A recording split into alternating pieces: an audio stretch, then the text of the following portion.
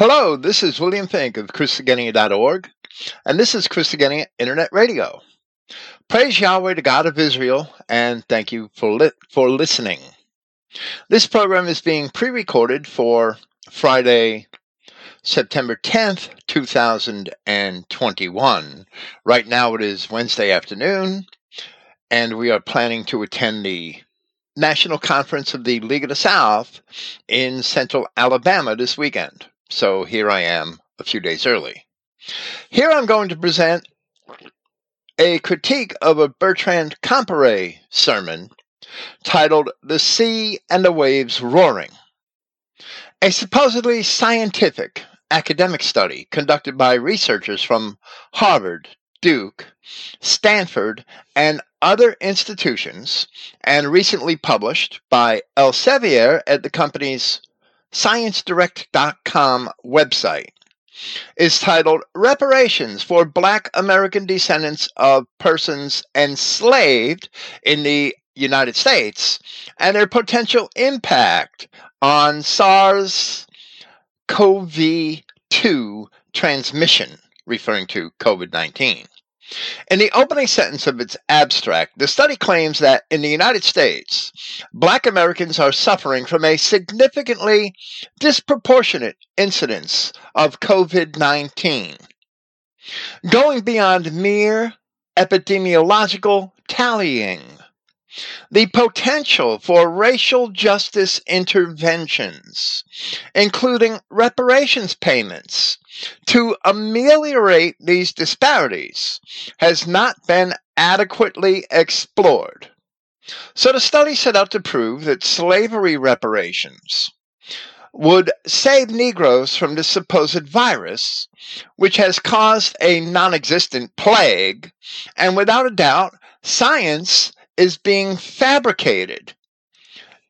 actively being fabricated to support Jewish identity politics, anti-white identity politics.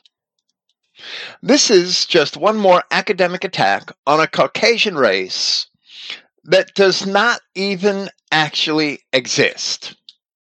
I don't know how you could have critical race theory without race. That is correct. That is what they say. According to many academics in recent years, Caucasians, or white people, are not a race because race is an artificial social construct. So in Wikipedia's article under the title Caucasian, we read, in part, "The Caucasian race, also Caucasoid or Europid, is an obsolete racial classification of human beings based on a now disproven theory of biological race. The Caucasian race was historically regarded as a biological taxon, which, depending on which of the historical race classifications was being used, usually included ancient and modern populations from all or parts of Europe, Western Asia, Central Asia, South Asia, North Africa, and the Horn of Africa." So we must ask, if race does not exist, why the hypocritical academic industry, because it is an industry, has nevertheless continued to use terms such as racism and racist to account for the general failure of Negroes in America, and to describe anyone who understands their failure to be the direct result of the character and intrinsic nature of Negroes. How could we be racist if our race doesn't even exist? If there is no such thing as biological race? However, in news from another portion of the academic world, it has been recognized that certain computer algorithms can be trained to detect a person's race, in spite of the fact that scientists cannot be so well trained, sadly. So we read in a recent article at Wired magazine that evidence that algorithms can read race from a person's medical scans emerged from tests on 5 types of imagery used in radiology research, including chest and hand x-rays and mammograms. The images included patients who identified as black, white, and Asian. They put black and Asian in capital letters there, and white in small letters, if that is not a typographical error on our part. I'll have to check that out. For each type of scan, the researchers trained algorithms using images labeled with a patient's self-reported race. Then they challenged the algorithms to predict the race of patients in different unlabeled images. Evidently, according to the study cited by the article, the algorithms were able to do so with clear and uncanny accuracy. So it began to apologize by stating, radiologists don't generally consider a person's racial identity, which is not, and of course this is their words, which is not a biological category to be visible on scans that look beneath the skin. So in other words, they claim that race or color, if you will, because they don't really like to use that term, race, any longer, that it is only skin deep. And therefore, they also claim that there are no differences between the various colors of humans below the skin. However, these computer algorithms that scientists themselves developed can tell the difference based on below the skin, algorithms that detect below the skin differences among the races. Checking the original, I'm double checking the original article from Wired magazine. And yes, it does have black and Asian in the sentence where it reads, the images included patients who identified as black, white, and Asian. It does have black and Asian in capital letters and a small w for white, because only the white race is not allowed to exist. And it's blatant, and it's right in our faces. But here, with these computer algorithms, we see one example, because there are others. We see one example of the fact that if computers can distinctly tell who is of what race by looking at pictures of internal body parts, that race should be a biological classification. For each type of scan, the researchers trained algorithms using labels, images labeled with the patient's self-reported race. Then they challenged the algorithms to predict the race of patients in different unlabeled images. Evidently, according to the study cited by the article, the algorithms were able to do so with clear and uncanny accuracy. So it began to apologize by stating, radiologists don't generally, and I understand I'm rereading portions of this, I wanted to stress this portion, radiologists don't generally consider a person's racial identity, which is not a biological category, to be visible on scans that look beneath the skin. Yet the algorithm somehow proved capable of accurately detecting it for all 3 racial groups and across different views of the body. The results led one prominent radiologist to state that the revelation that image algorithms can see race in internal scans likely primes them also to learn inappropriate associations. So scientists are worried that computers will actually learn to be racist. Imagine that. How dare you be able to tell one race apart from another? This radiologist, a female, her own proposed solution was to purposely dumb down the algorithms. When asked about the study, another prominent radiologist, actually a Chinaman, described some of its findings as eye-opening and crazy. And he was quoted as having said that race is a social construct and not in itself a biological phenotype, even though it can be associated with differences in anatomy. So this supposed scientist admits that there are differences in anatomy between the races, while at the same time denying that race is biological. This is the hypocrisy of the appointed priesthood. Just as the priests in Jerusalem, who had been appointed by the Romans, were exposed as hypocrites by Christ, today scientists are a priesthood which is indirectly appointed by international banks and corporations, and they are also hypocrites. In a presentation bearing that same title, The Appointed Priesthood, which was part 32 of our Protocols of Satan series, which we began some years ago and are still waiting for an opportunity to finish, we said in part that, as we mentioned at the beginning of this presentation, referring to our own presentation, we have already discussed earlier in this series the Jewish agents who were embedded into the post-Protocols American government.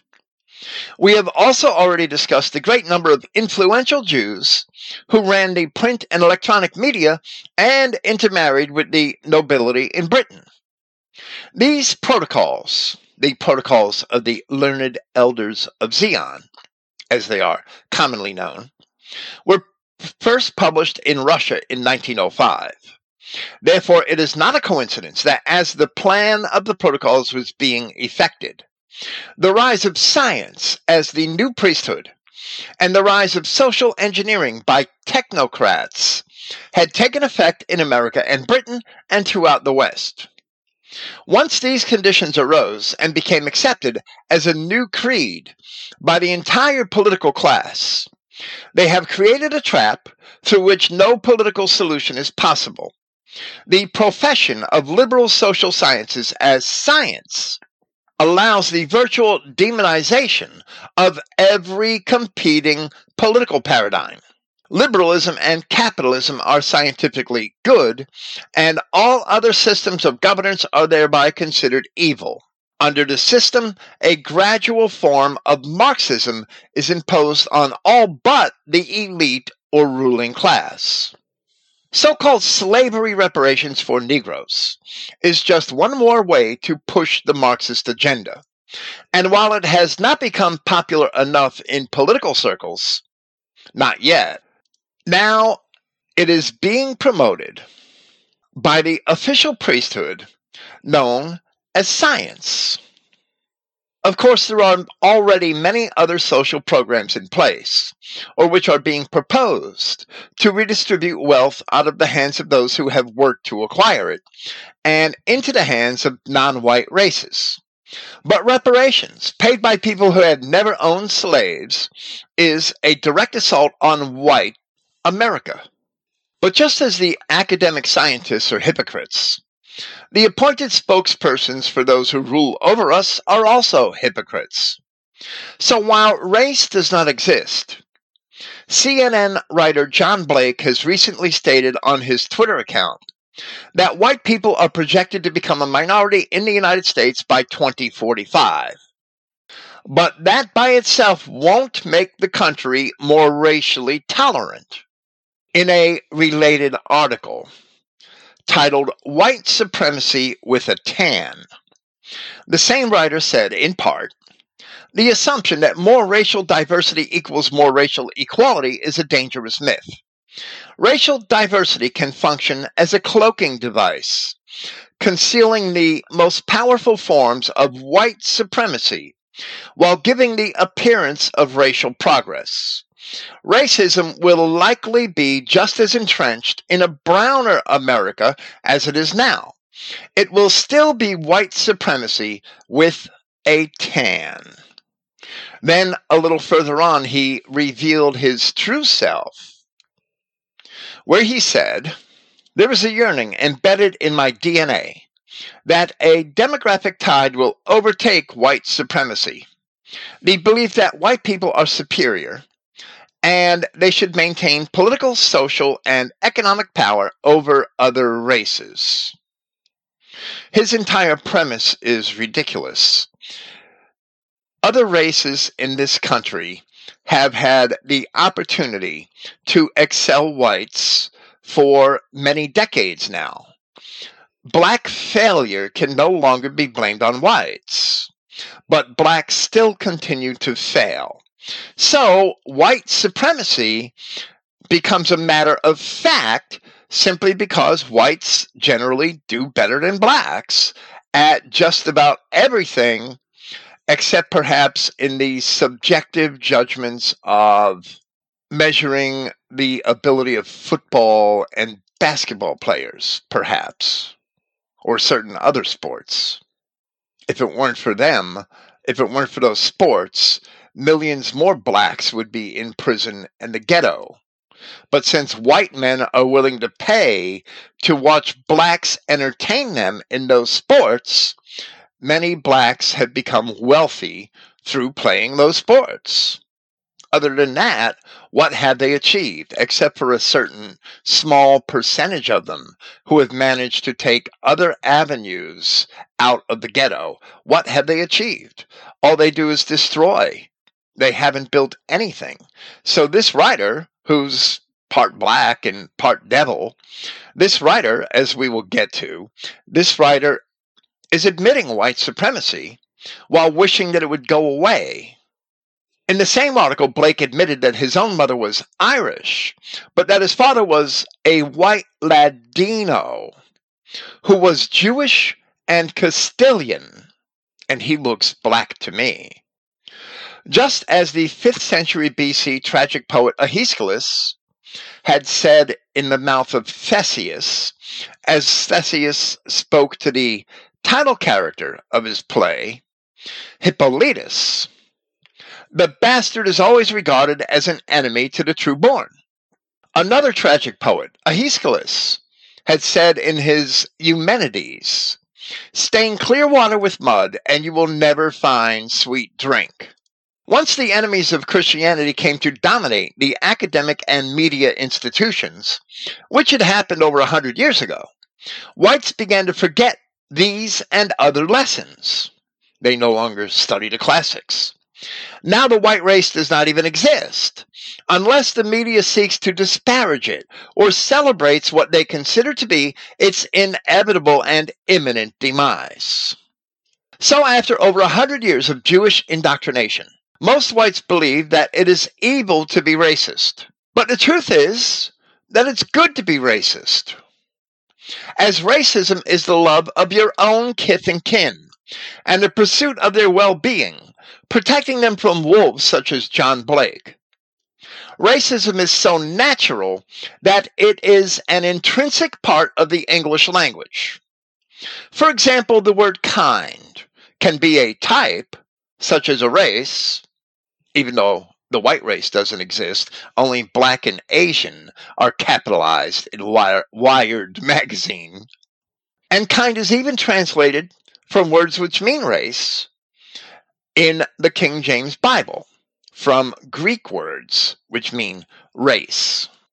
But kind may also mean generous, considerate, polite, affectionate, or even loving.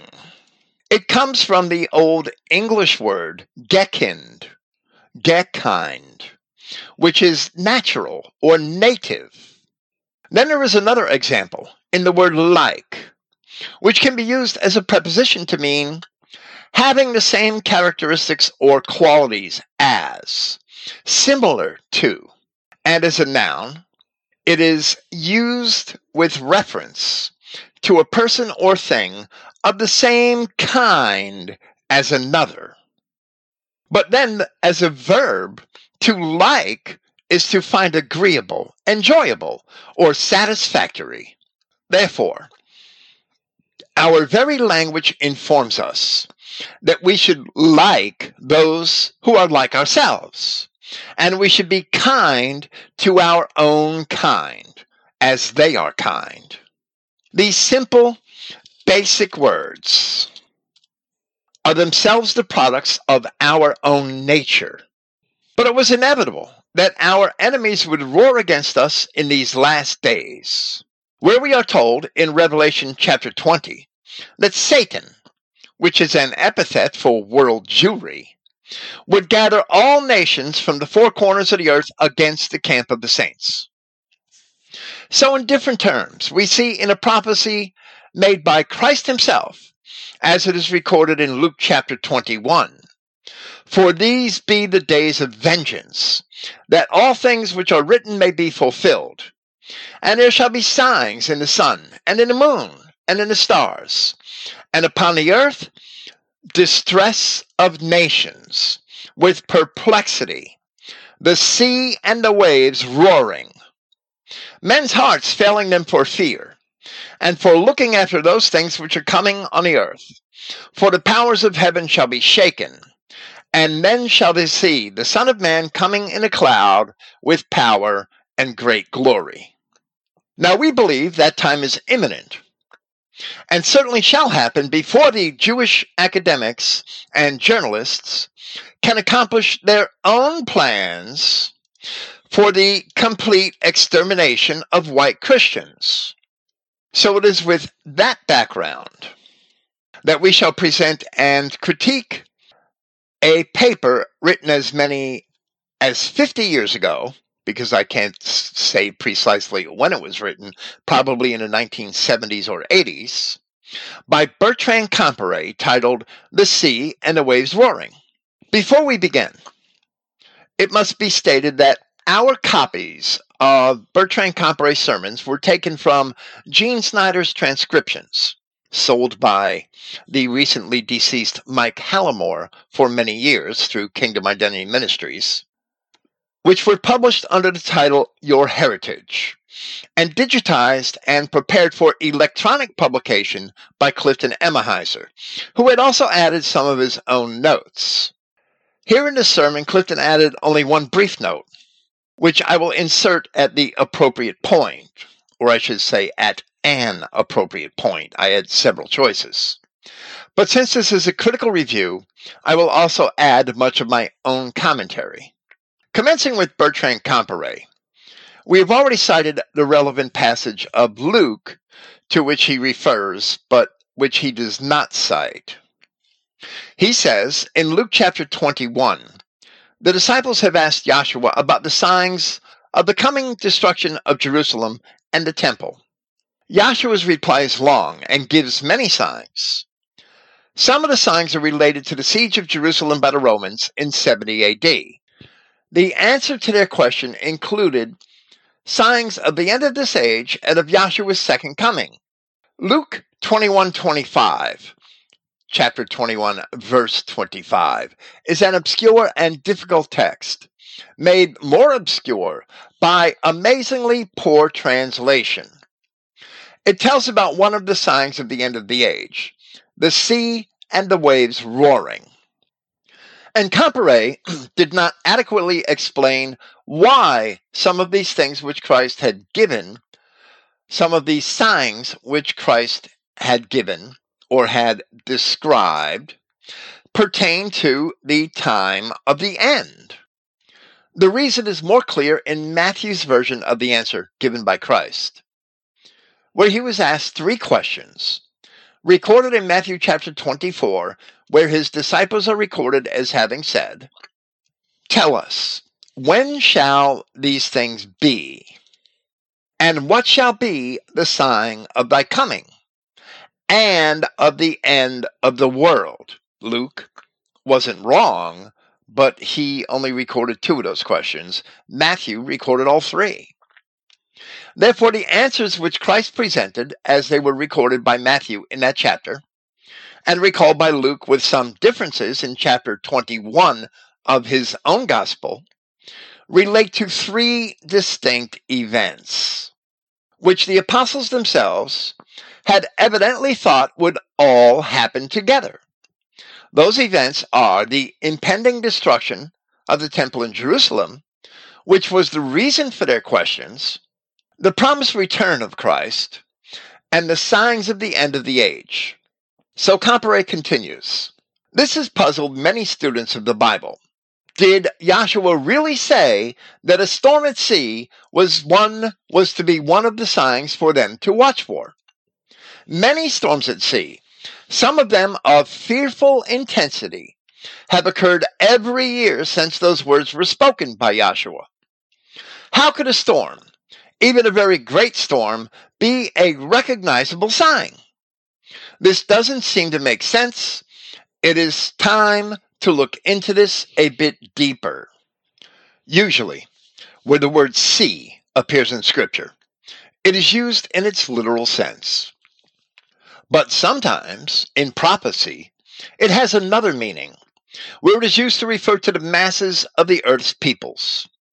One such instance is Daniel chapter 7, where we read, Daniel spoke and said, I saw in my vision by night, and behold, the four winds of the heaven strove upon the great sea, and four great beasts came up from the sea, diverse one from another.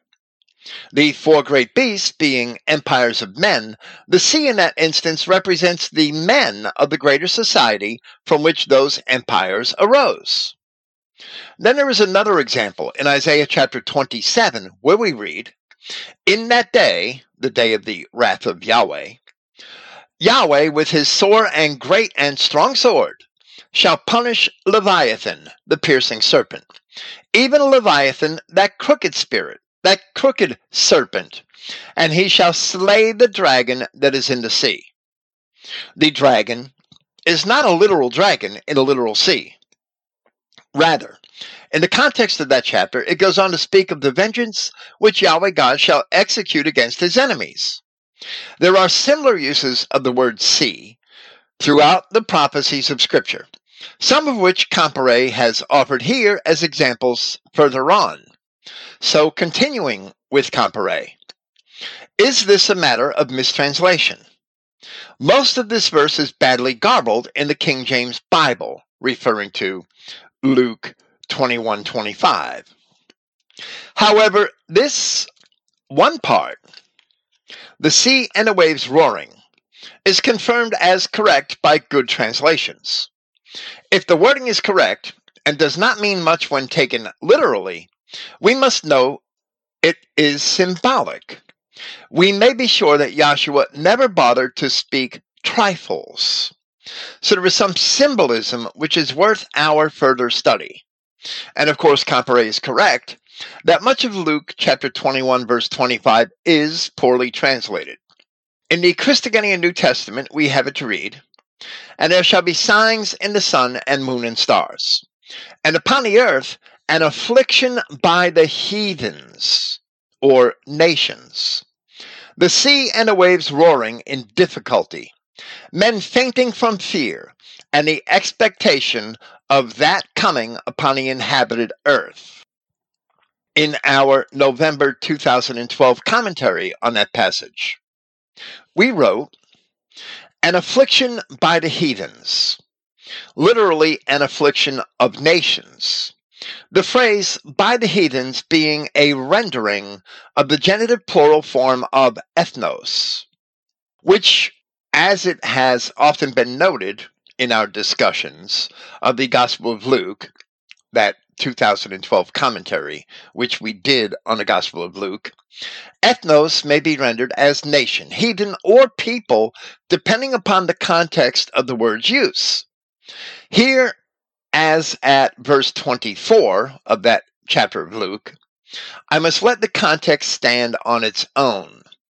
The implication here that the affliction is by the heathens, or more literally, from heathens, as the phrase may also have been rendered, is plain in the Greek, and the King James rendering, where it has of nations, while it is a literally correct rendering of the word, or I should say, of heathens, is a literally correct rendering of the word, is a clear error In this context, I'm sorry, I think the King James Version has nations.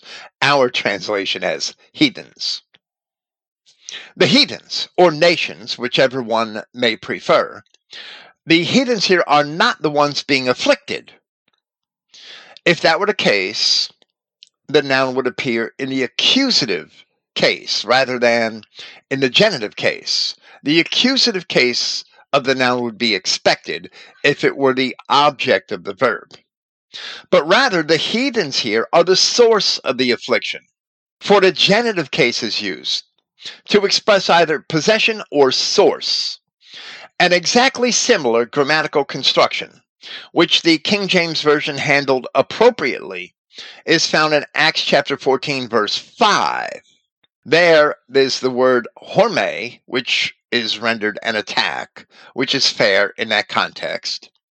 Ton ethnon, the same grammatical form of the word for nations that we see here. Te kahi, which is both the nations and Judahion, which is Judeans, and is an attack of both the people and the Judeans in the King James Version. The people and the Judeans together being the source of the attack. So here, sunoke ethnon is an affliction coming from people or heathens. The absence of the article not being a grammatical issue. All of the white Israelite nations currently being overrun with aliens, we may see exactly how the heathens are the source of our affliction in these last days. Now today I would add that the affliction by the heathens and the phrase, the sea and the waves roaring, are a Hebrew parallelism, that both statements describe the same phenomenon. We will cite the rest of our comments on this verse at an appropriate point below. I didn't quite finish it. I cut it off to save a portion of it for later.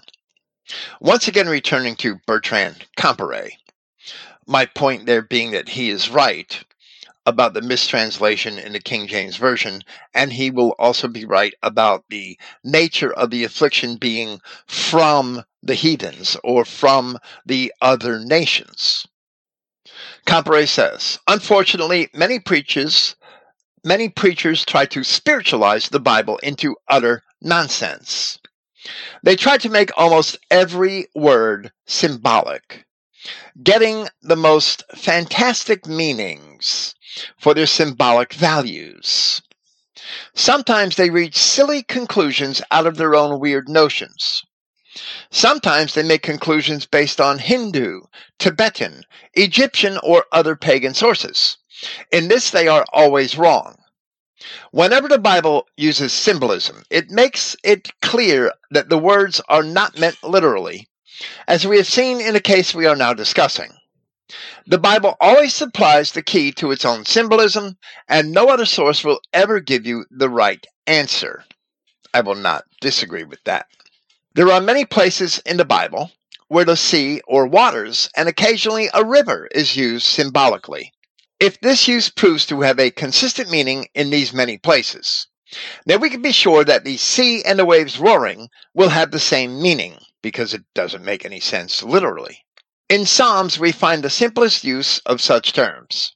Psalm 18, verses 16 and 17, says, He sent from above, He took me, David speaking. He drew me out of many waters. He delivered me from my strong enemy and from them which hated me, for they were too strong for me. So the waters are a parallelism for the enemy and from them which hated me. Psalm 69, verse 14, continues, Deliver me out of the mire, and let me not sink. Let me be delivered from them that hate me, and out of the deep waters. Perhaps this is where the old English adage that one is in hot water had actually originated. That doesn't mean that you're literally in hot water. It simply means that you're in trouble. Comparet says, King David, living and writing in a desert land, was not worried about drowning in deep waters. He makes it very plain that he likens being overwhelmed by his enemies, people, to sinking into deep waters. This is also used on a greater scale, where the power of the great army overrunning a land is symbolized by a river in flood. Actually, the word flood was an archaic term for river in the King James Version of the Bible. In Isaiah chapter 8, verse 7, we read, "Now therefore, behold, Yahweh bringeth up upon them," meaning Israel, "the waters of the river, strong and many, even the king of Assyria and all his glory. And he shall come up over all his channels and go over all his banks." And that is a river in flood. But the word river itself was often translated simply as flood in the King James Version. There's an example of that in Joshua, the book of Joshua in chapter 24, where it makes several references to the other side of the flood, speaking of the ancestors of Abraham.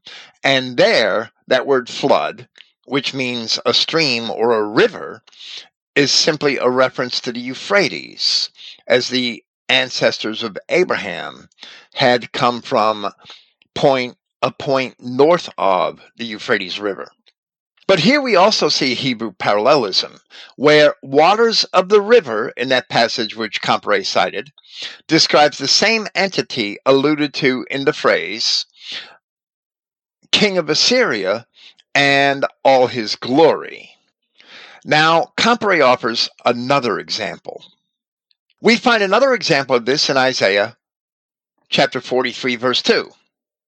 "When thou passest through the waters," these words are being spoken to Israel in the Assyrian captivity, and also indicates that they would not stay in the places to where the Assyrians had brought them. "When thou passest through the waters, I will be with thee, and to the rivers, they shall not overflow thee. When thou walkest through fire, thou shalt not be burned, neither shall the flame kindle thee." And none of that should be taken literally. It should be looked at as peoples, nations, and tribulation and war. Isaiah was speaking here to the people of the 10-tribed northern kingdom of Israel. Not necessarily. He was also speaking to the people of the 46 fenced cities of Judah taken into Assyrian captivity. They had just been taken into captivity by the great Assyrian Empire. They were being deported across the entire width of the Assyrian Empire to be resettled in a large area around the southern end of the Caspian Sea. And some of them were also settled on the southern end of the Black Sea and the east and west of either sea. Comparet continues, and he says, in Isaiah chapter 8, verse 7, "The prophet had spoken of the king of Assyria and his army as a river which would overflow its banks and flood the land, which it did when the kingdom of Israel was overrun and conquered. Now Isaiah assures Israel that Yahweh will be with them when they pass through the waters, and will not let the river completely overflow them in their deportation and resettlement in their new home in Scythia. Assyria will not be allowed to destroy Israel." And that is true, that is what Isaiah was saying. But actually the Israelites had broken off in several different directions, and some migrated into Europe centuries before others, while the Parthians and yet others had stayed behind to eventually rule Mesopotamia. As it says in Isaiah chapter 54, verse 3, "For thou shalt break forth on the right hand and on the left, and thy seed shall inherit the Gentiles," or nations, "and make the desolate places to be inhabited." Because if they were void of Israelites, regardless of who lived there, they were considered by God to be desolate. Speaking of those who migrated into Europe at a later time, Comparet says, Isaiah had even more in view here, to occur centuries later.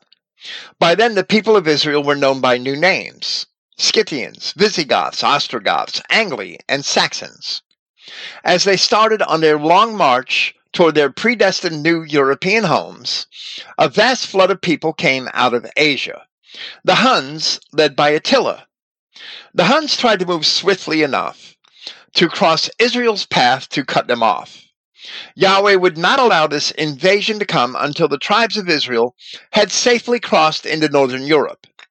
The Huns could only bark at the heels of Israel's rear guard. This river, the vast army of the Huns, was not allowed to overflow Israel exactly as Yahweh had promised. And of course, this is not a fair assessment of history. And Comparet's knowledge of the Huns was obviously based on the propaganda of the Romans and of Jordanes, the historian of the Goths, who was educated as a Roman, being an Eastern European bureaucrat for the Byzantines. An Eastern Roman bureaucrat. The truth is that the Huns were also a part of the stone cut out of the mountain without hands, which helped to destroy the Roman Empire.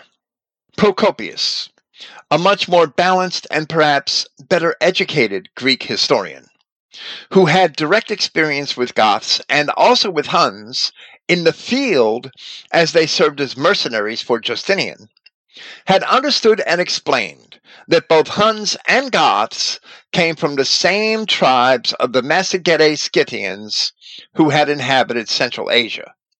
So we disagree with Comparet completely on his assessment of the Huns. Continuing with Comparet, in Revelation chapter 12, John saw a woman, obviously symbolic of Israel, who gave birth to a man-child who was to rule all nations with a rod of iron. He was caught up to Yahweh and to his throne. Of course, this was Yahshua the Christ.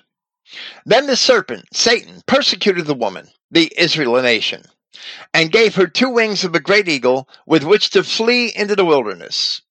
Most of the areas of Europe, which the people of Israel migrated into, were a wilderness at that time.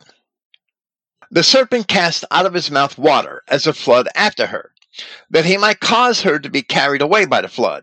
The earth helped the woman, and the earth opened her mouth and swallowed up the flood which the dragon cast out of his mouth. So it was. The mighty hordes of the Huns rolled across most of Europe. They came south of the lands which Israel had migrated into.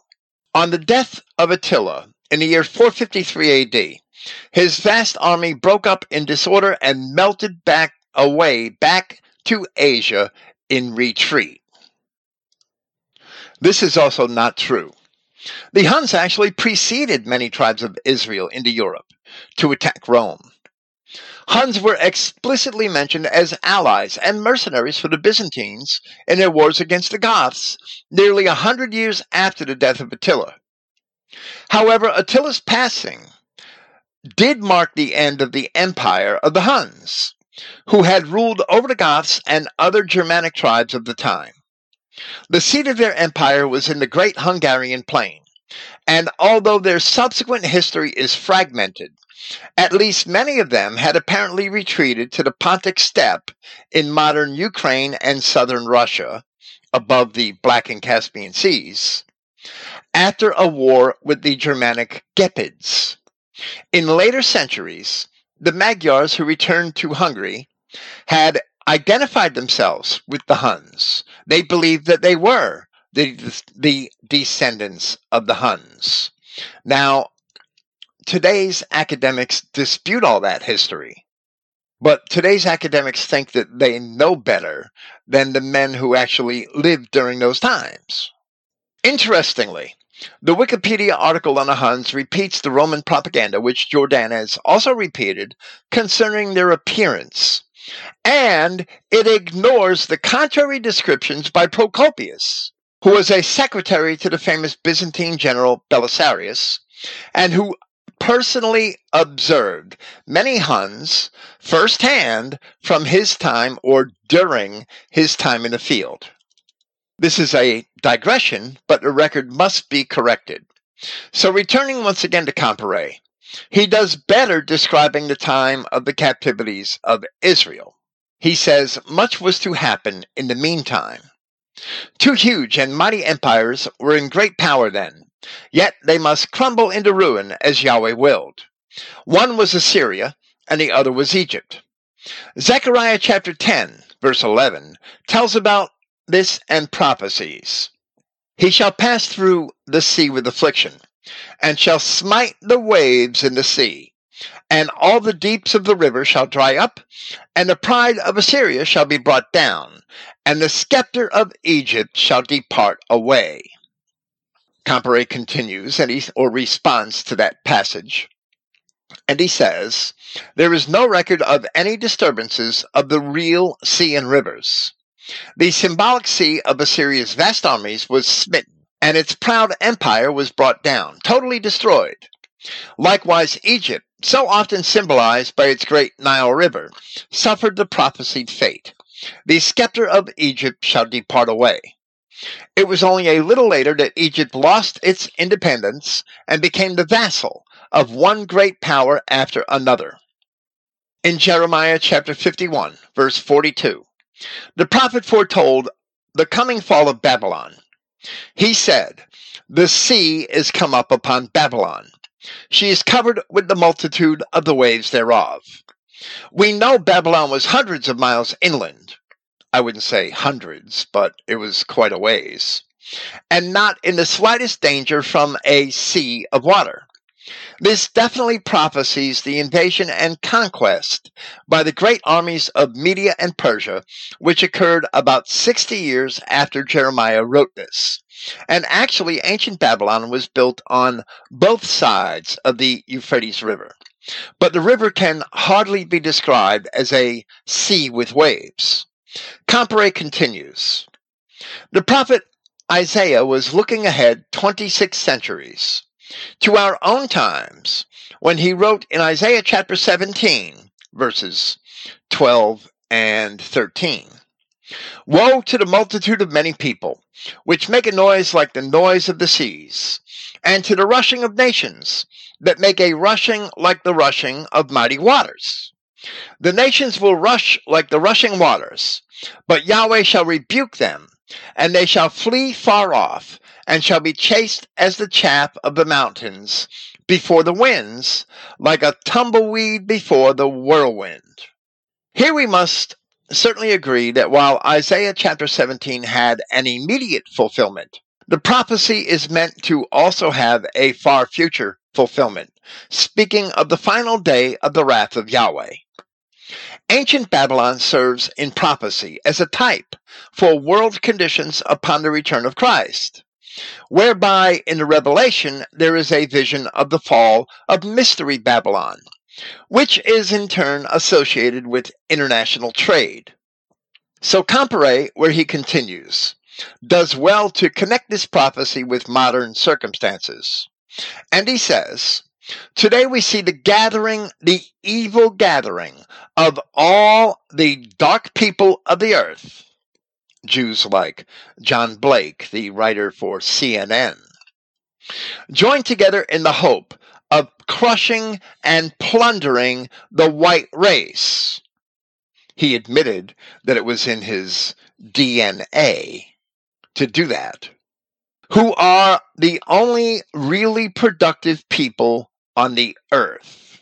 The other races should, in fact, be grateful to the naive white race for lifting them out of the jungles and out of the cesspools of places like the Orient and South America, and placing them in houses and in automobiles and in the comforts of all of our other inventions, things which they would never have invented. But they're not. They just want to be us, and they can't, so they want to destroy us and replace us. So Comparet says, in truth, they are gathering only for their own destruction, for Yahweh will thwart their evil plans. We find this evil mentioned in Revelation chapter 13, verse 1, and with this I don't agree. Comparet was a partial futurist. And I stood upon the sand of the sea, and saw a beast rise up out of the sea, having 7 heads and 10 horns, and upon his horns 10 crowns, and upon his heads the name of blasphemy, or the names of blasphemy. Comparet continues, and he says, the last bestial empire rises out of the sea of the great hordes of Asia and Africa. In Revelation chapter 17, verses 1 and 15, we read, and there came one of the 7 angels which had the 7 vials, and talked with me, saying unto me, come hither, and I will show unto thee the judgment of the great whore that sits upon many waters. And he said unto me, the waters which thou sawest where the whore sits are peoples, and multitudes, and nations, and tongues. We would not associate the 2 beasts of Revelation chapter 13 with modern governments or circumstances. They represent, first, the series of empires, which ruled over the children of Israel for 3.5 times, and second, the Roman Catholic papacy, which ruled over the children of Israel for 3.5 additional times, as we interpret Revelation chapter 13 in harmony with Daniel chapter 7 and other scriptures. However, Comparet does better to associate today's circumstances with Revelation chapter 17. In Revelation chapter 12, John saw a vision of a woman with 12 stars, which represents the children of the 12 tribes of Israel, fleeing into the wilderness, where she is nourished for 1,260 days, which is also 3.5 times 1,260 years. Then in Revelation chapter 17, John returned to the wilderness to see the woman, ostensibly the same woman, and she had, by that time, joined herself to the beast and handed her kingdom over to the beast. Revelation chapter 17, verse 17. This represents the children of Israel in this age, where they are literally joined to the capitalist system of world Jewry, the dragon, which gives its power to the beast, and they are accepting of all of the beast races, by which Satan is gathering all of the nations of the world against the white race, the camp of the saints. In that chapter, the 7 mountains upon which the woman sits are 7 former world empires, which had, at one time or another, ruled over the children of Israel, but which the woman had overcome. Then, the eighth beast, which is of the 7, we have associated with the world banking empire of international Jewry. The Jews themselves, being Satan, promote the siege of the camp of the saints at every turn, in every walk of life, from both within and without. So Comparet is also correct and does very well, where he next says that therefore, when Yahshua used the symbol of the sea and the waves roaring, he was speaking of an uproar of nations and races. Psalms tells us about this same thing. Psalm 2, the second Psalm, verses 1 through 3 reads, why do the heathen rage, and the people imagine a vain thing? The kings of the earth set themselves, and the rulers take counsel together against Yahweh and his anointed, saying, let us break their bands asunder, and cast away their cords from us. The passage from the second Psalm was fulfilled in the crucifixion of Christ, as the apostles had professed in Acts chapter 4. But the adversaries of Christ fulfill it once again today by rebelling against and persecuting his anointed people, which are white Christians. The same white Christians who brought civility to the entire world And by now we should realize that the other races cannot be civilized. They simply want to destroy us, to do away with us completely. Someday, the gospel of Christ will be revealed to all those whites who do not yet understand it. In that same passage from our commentary on Luke chapter 21, verse 25, which we had cited earlier here, we only cited the portion that corrects the translation of the passage. We had made the following conclusions in reference to this passage in Luke and the roaring of the waves in the sea, from where we had left off earlier. The sea in prophecy very often represents the general masses of people.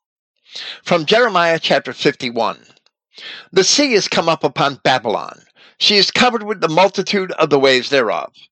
Her cities are a desolation, a dry land, and a wilderness, a land wherein no man dwelleth, neither does any son of man pass thereby.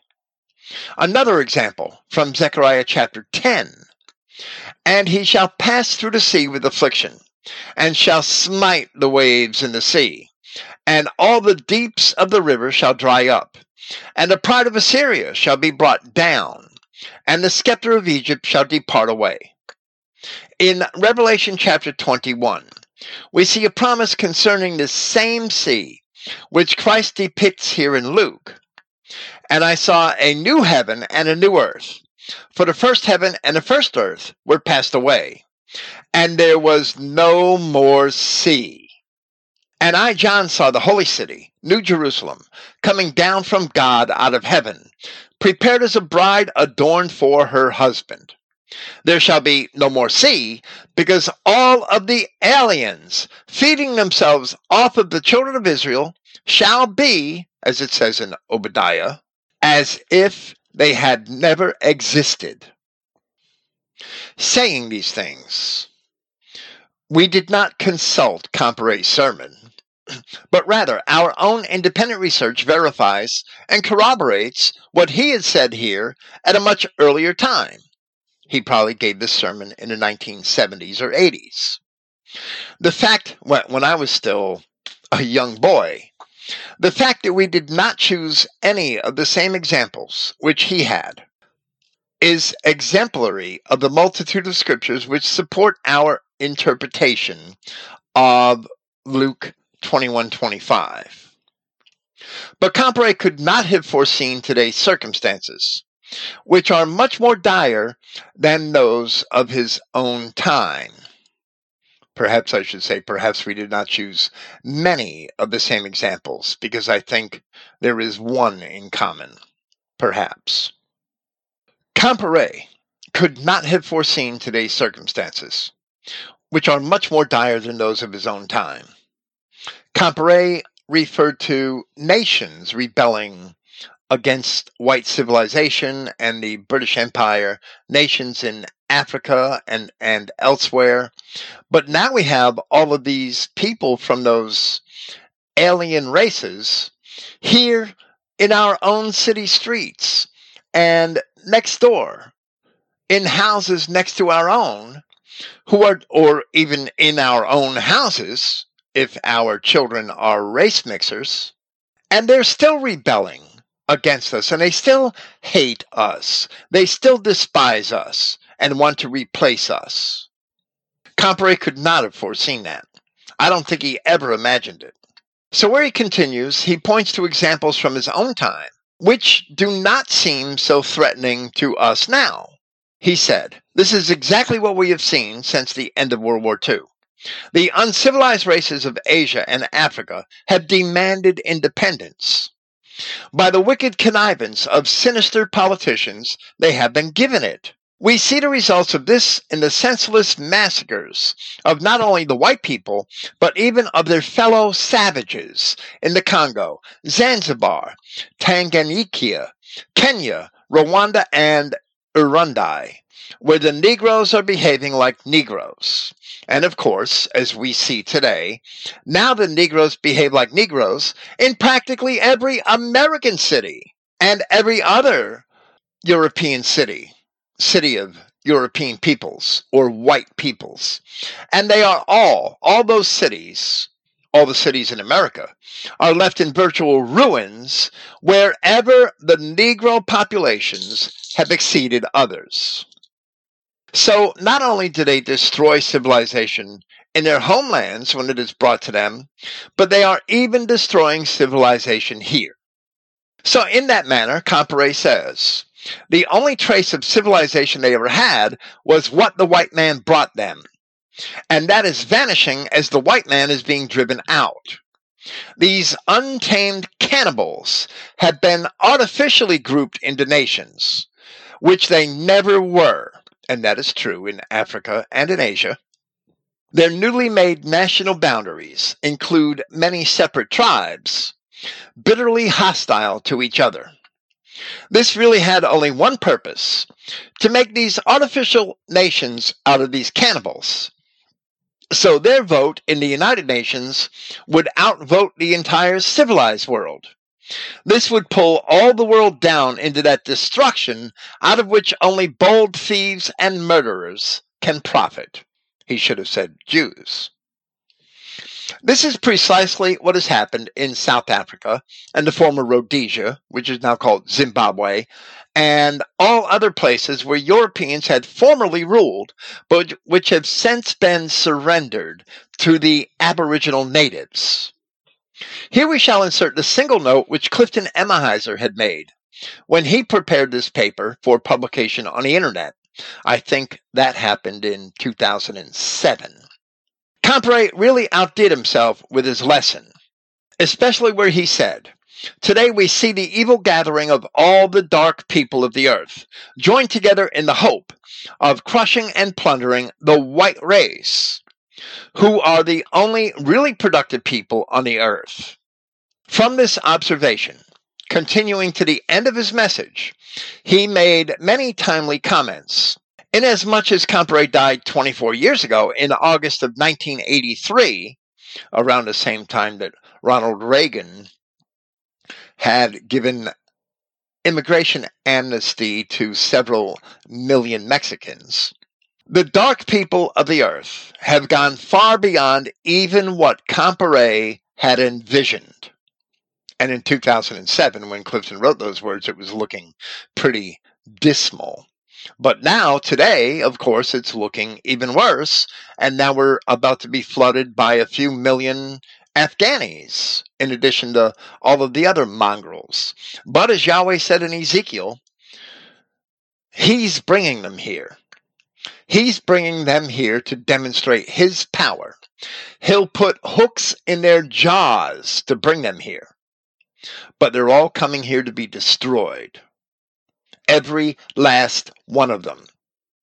And this nigger that writes for CNN, John Blake, he's one of them. He's going with them. So Clifton had also complimented this sermon.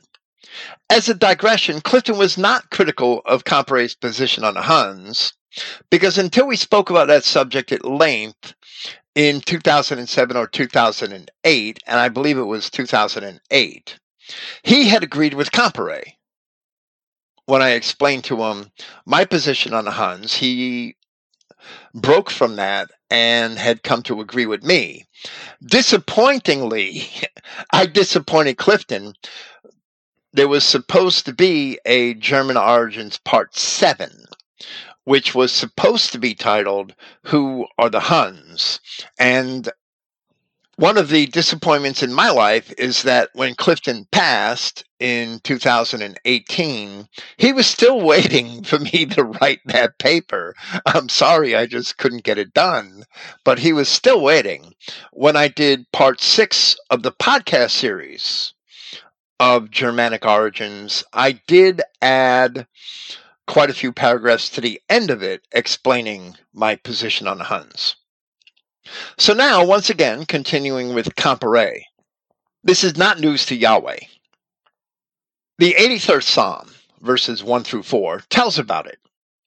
Keep not thy silence, O Yahweh. Hold not thy peace, and be not still, O Yahweh.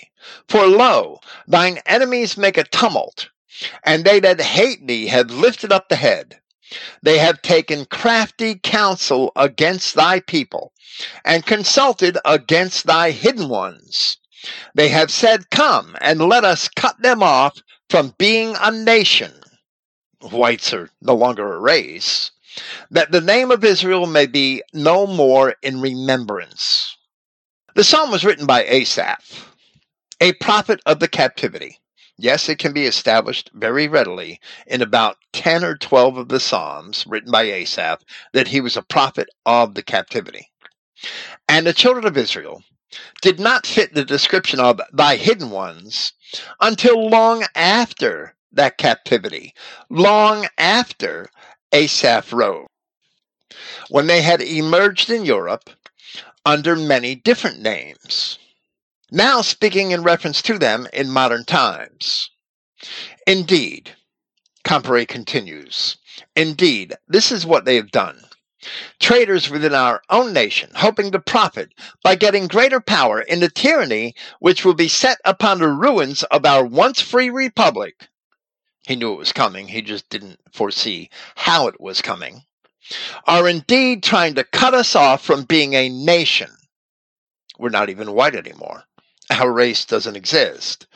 Wired magazine spells white with a small w, while it spells black and Asian with capital letters. So there you have it. They are trying to put us completely under the rule of a United Nations world government, in which we would have only one vote. The entire civilized world would have only some 12 to 15 votes, against nearly 100 votes of our enemies, who wait in greedy impatience for the moment when they can enslave and plunder us. Plunder us. Our enemies. 100 votes. No, it's more like 150 or so. Comparet gave too much credit to the United Nations in his interpretations of prophecy. The United Nations is only a paper tiger, which is leveraged against white Christian nations by its true overlords, the international bankers. It should be absolutely clear in the last 50 years, if not sooner, that all world governments have walked practically in lockstep with the policies of the international corporations, and when any nation breaks away, there is war. Yet at the same time, certain nations, such as Israel or China, openly defy United Nations policies and directives, and there is never war. In domestic affairs here in America, when whites hold any sort of conference or demonstration, they are heavily oppressed and penalized by government for the slightest perceived wrongdoing. The FBI has even financed so-called white nationalist groups and has made them appear to be criminals in order to discredit all white nationalists. But Negroes riot and destroy entire cities with very few consequences. And the media instead portrays them as having been oppressed, when in reality they have been coddled with legislated social and economic advantages and billions, or perhaps even trillions of dollars in welfare and failed social programs. Yet they still riot and make further demands, continuously roaring like the waves of the sea. Now once again, continuing with Comparet, he begins to discuss our hope and promised deliverance, because we will prevail over these roaring waves, and they will evaporate when they finally face the heat. Yahweh will upset their plots, as the 46th Psalm tells us, verses 1 through 3. Yahweh is our refuge and strength, a very present help in trouble. Therefore will I not fear, though the earth be removed, and though the mountains be carried into the midst of the sea, though the waters thereof roar and be troubled, though the mountains shake with the swelling thereof. We know the word mountain is often used as a symbol of a kingdom, an organized nation. How many times in this generation have we seen a mountain or organized government shaken then finally carried into the midst of the sea or dissolved in revolution by a sea of turbulent people. Of course, Comparet's interpretation is excellent, but most denominational Christian pastors would rather not accept it, as it would force them to realize the racial message of the scriptures. So they would often prefer to imagine some future time when the land masses of large mountains are magically picked up and cast into the ocean. Comparet continues once more. This is the sign of which Joshua spoke, the sea and the waves roaring. It is certainly a sign of the end of the age we have known. If it is allowed to increase, all civilization will be blotted out in a new dark age. Comparet expected white people to resist. He expected resistance on the part of white Christians, when instead they simply roll over, play dead, wear masks on their faces, and submit themselves to being vaxxed or getting vaccines that poison them forever. So there is no resistance, even though the dark age certainly would come eventually. Yahweh has promised that we can trust him to save us. We certainly can't trust our politicians. There's no political solution. The great alliance of all the dark world will march against us, not to our destruction, but to their own. Dirtbags. Criminals like John Blake, who writes for CNN, who wants to see white people done away with. He wants to see the end of whiteness, and then he complains about a white supremacy, which might be tan. Speaking of mountains, the children of Israel are often represented allegorically in prophecy with Zion, Yahweh's holy mountain. So we read in Obadiah, another prophecy of deliverance, where it says, "For the day of Yahweh is near upon all the heathen. As thou hast done, it shall be done unto thee. Thy reward shall return upon thine own head. For as you have drunk upon my holy mountain," the people of Israel, "so shall all the heathen drink continually. Yea, they shall drink, and they shall swallow down, and they shall be as though they had not been. But upon Mount Zion shall be deliverance, and there shall be holiness, and the house of Jacob shall possess their possessions." Immediately thereafter, the children of Israel are portrayed as destroying the house of Esau, a label by which world Jewry is identified.